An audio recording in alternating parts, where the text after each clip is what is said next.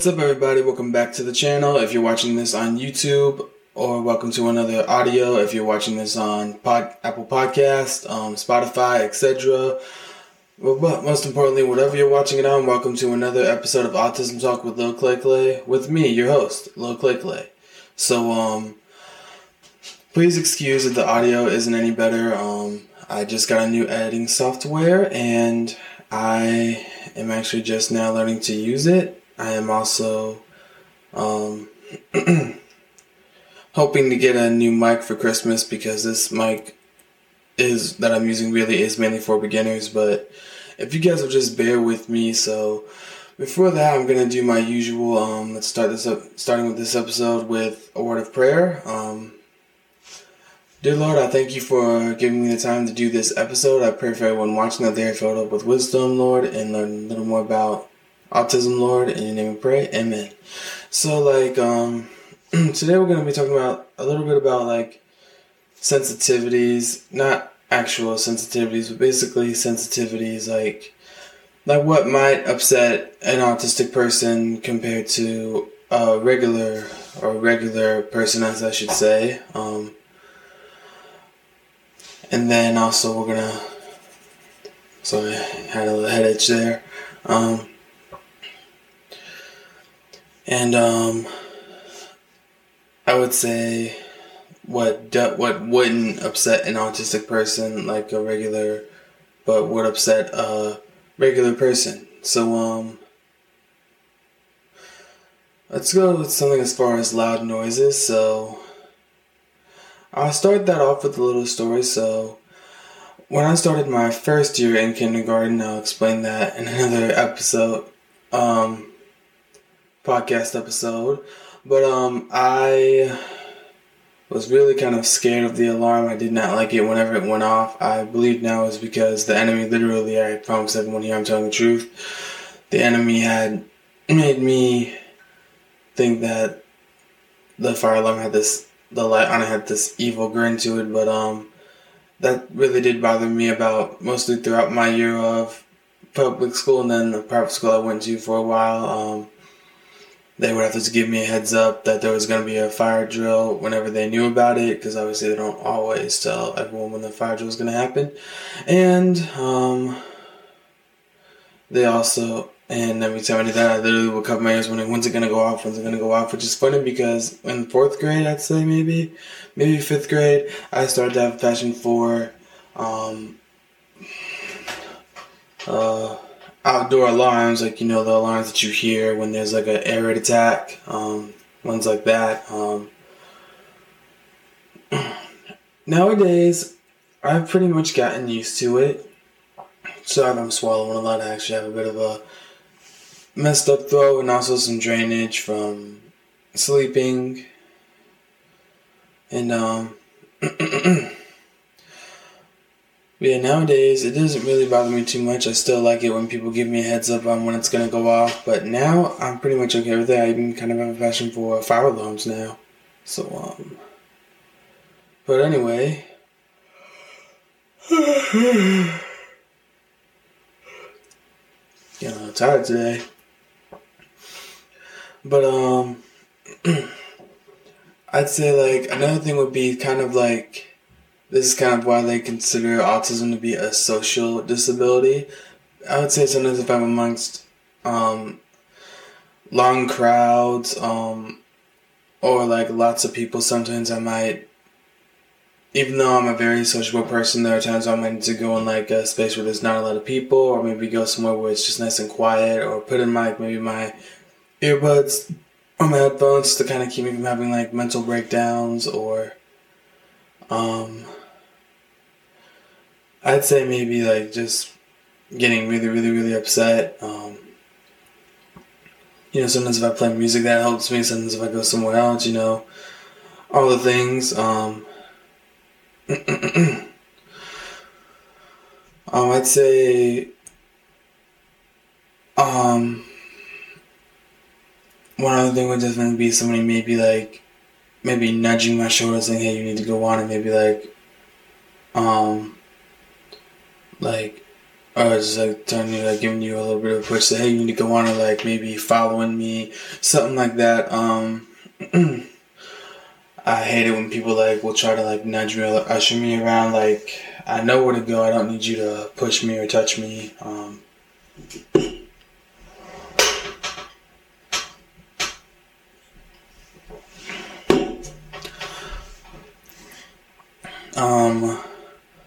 Like, I think it's because they're kind of trying to control me, which I know sometimes they're not, but I know there's times when people do try to control you because they think you're, basically because you're autistic or have Down syndrome or cerebral palsy, you can't do things on your own, which you really can.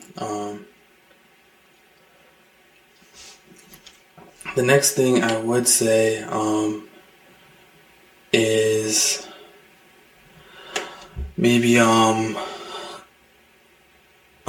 if somebody were to kind of tell me how to do something or like kind of boss me around. I've actually had that happen at my job. I don't want to give too much detail because I'm over it now and I don't want to hurt the person's feelings, but somebody was kind of telling me how to work on a dehumidifier because that's my job at the place I work at. I got to take apart the machines they use and fix them, like tell me how to do it, and like I did end up maybe being a bit of a tattletale and telling the manager on them, and it messed me up because, like, it's one thing to try to help someone and say, hey, you might want to try this, but just walk up to them, boss them around, and kind of try to tell them how to do their job that they've done probably longer than that person has.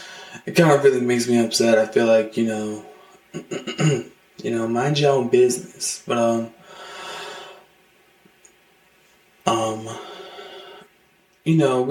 whenever we are upset about something, it might take us a while, like, or half the day, but there are some small things to where we can get over it pretty quickly. Next day, maybe it's a new day, let's not worry about it anymore. I still am pretty cautious, but still, if something that happened the day before when I wake up out of bed in the morning is going to happen again.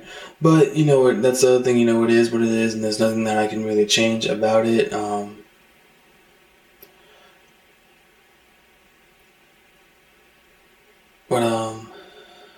So I feel like I'm expecting I have a cat now, and I expect her any moment to jump in here and try to get me to pet her. She wants so much attention. I don't know where she is now. I've covered most of her hiding spots. Wherever I look, she's somewhere else. But excuse that's my phone.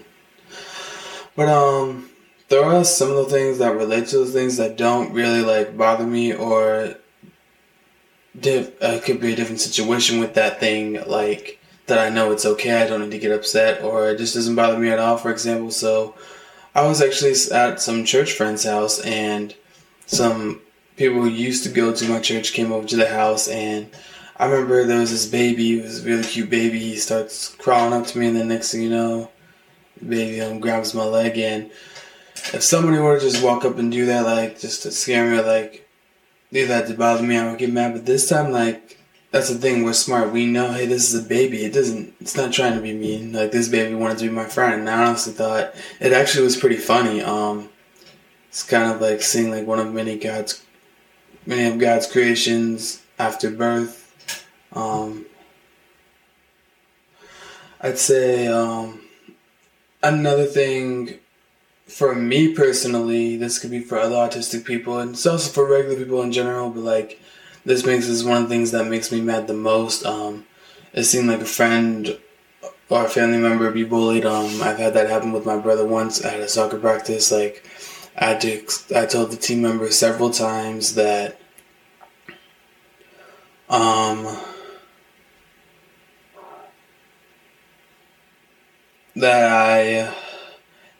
that he had to talk to him because my brother is deaf. He doesn't understand. He was just pretty much just nudging him away, like didn't even bother to tell him where to go, and that really, really upset me.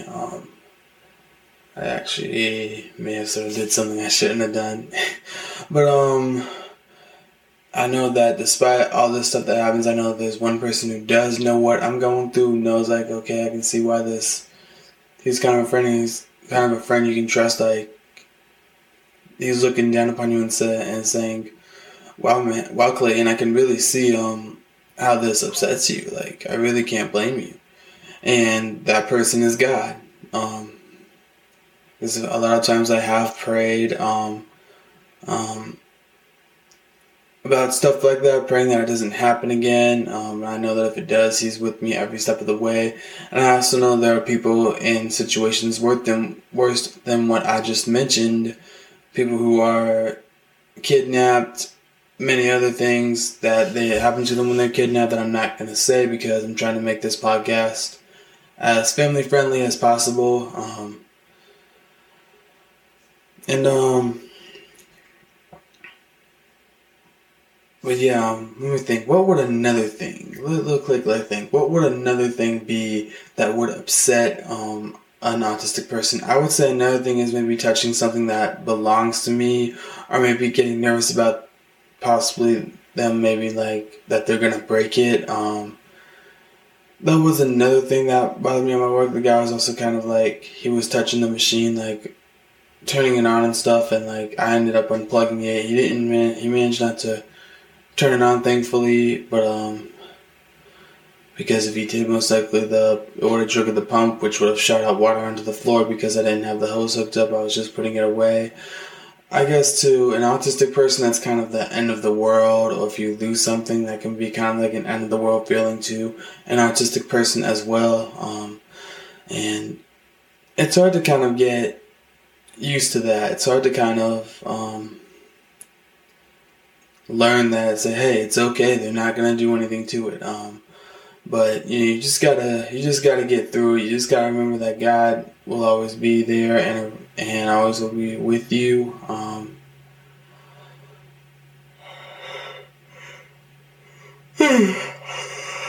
sorry, for some reason I'm yawning a lot today. But yeah.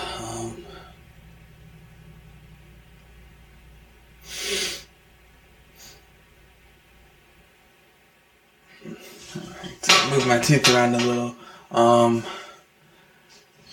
Another thing I'd say would make me nervous would be one time when we first got my cat. She had, and this is why my parents gave me the cat.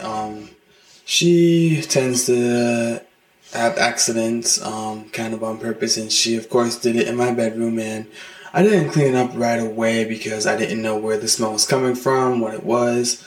But I managed to figure out that that's what the smell was, and I managed to sweep them off the floor. The smell stayed around for a bit, but then I ended up being able to get rid of it with a candle. I also thought about possibly putting another diffuser in my bedroom as well. I've had those Airwick diffusers, and as much as I like them, they are kind of hard to use. But yeah.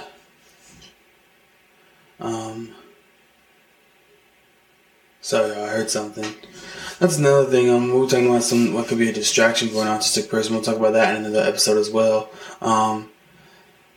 Yeah, what's funny is I remember looking for my cat and wondering, because the only thing that made me nervous was like where she was. Would she somehow get out of the house when I wasn't looking? And literally, she was in my in one of my cabinets where one of my crock pots were, and she was hiding behind it, and I just looked back there, so she literally, because she's a black cat, she was literally blending into the darkness. It literally was, and she was not happy when I found her,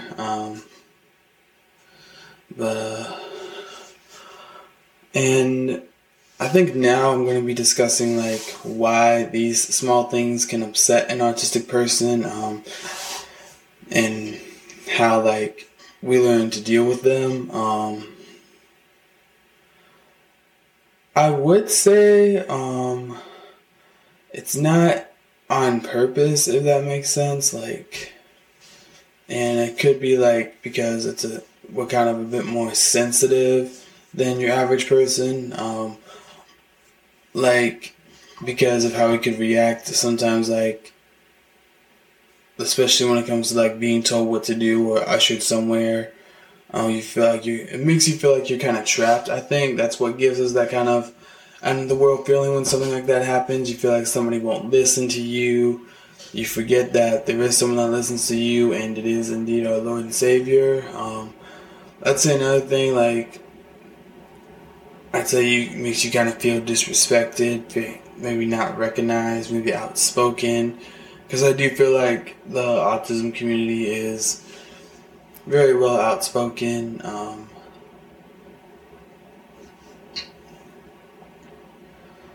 And it could be like you think something's going to happen. For example, sometimes like at my work, I get nervous that there's times I might need to take it easy to keep me from getting upset, or if I need some downtime because I'm getting frustrated about a machine, and I get so nervous that, I'm going to get fired. They're going to want to pull me inside and say, hey, unfortunately, we're going to just not put enough work. We're going to have to let you go. But I wouldn't believe now I'm going anywhere anytime soon. I do believe they love having me there, which is good because it's also my dream job. But I think it's also just hard for us to think like, okay, what's going on in the situation? What's happening? That's another problem, along with many other things that I'll be discussing in other episodes of this podcast. Sometimes it's because we don't really also have an understanding on what's happening. Like, we don't understand what the person is doing. We don't understand it's not the end of the world. We don't understand they're not trying to hurt something or hurt you or tell you what, or be mean to you when they tell you to do something. But despite this, we do learn to get through it. We do learn to understand at some point. We do remember that we can talk to God about it. If we feel like there's a situation where we're uncomfortable, we can literally ask God, okay, God, what do you want me to do? Do I need to stand up for myself or that person? Are they really doing what I think they're doing? Can I walk away from it? If they're doing something that I just simply don't like, I remember that I need to, tell them, hey, you're doing something that I don't really like. If you could please maybe not do that. And I feel that's the other thing, stress. We don't know what's going to happen. Like, sometimes I get scared that they're going to tell me, no, you're just going to have to get over it. Or for instance, so I've been spending the night at my parents' house for a while, and it was becoming a bit hard because after I started living on my own, I don't have anyone to drive me to work. So I was starting to do it pretty much once every Monday, and I didn't mind it too much, but it became a bit harder when it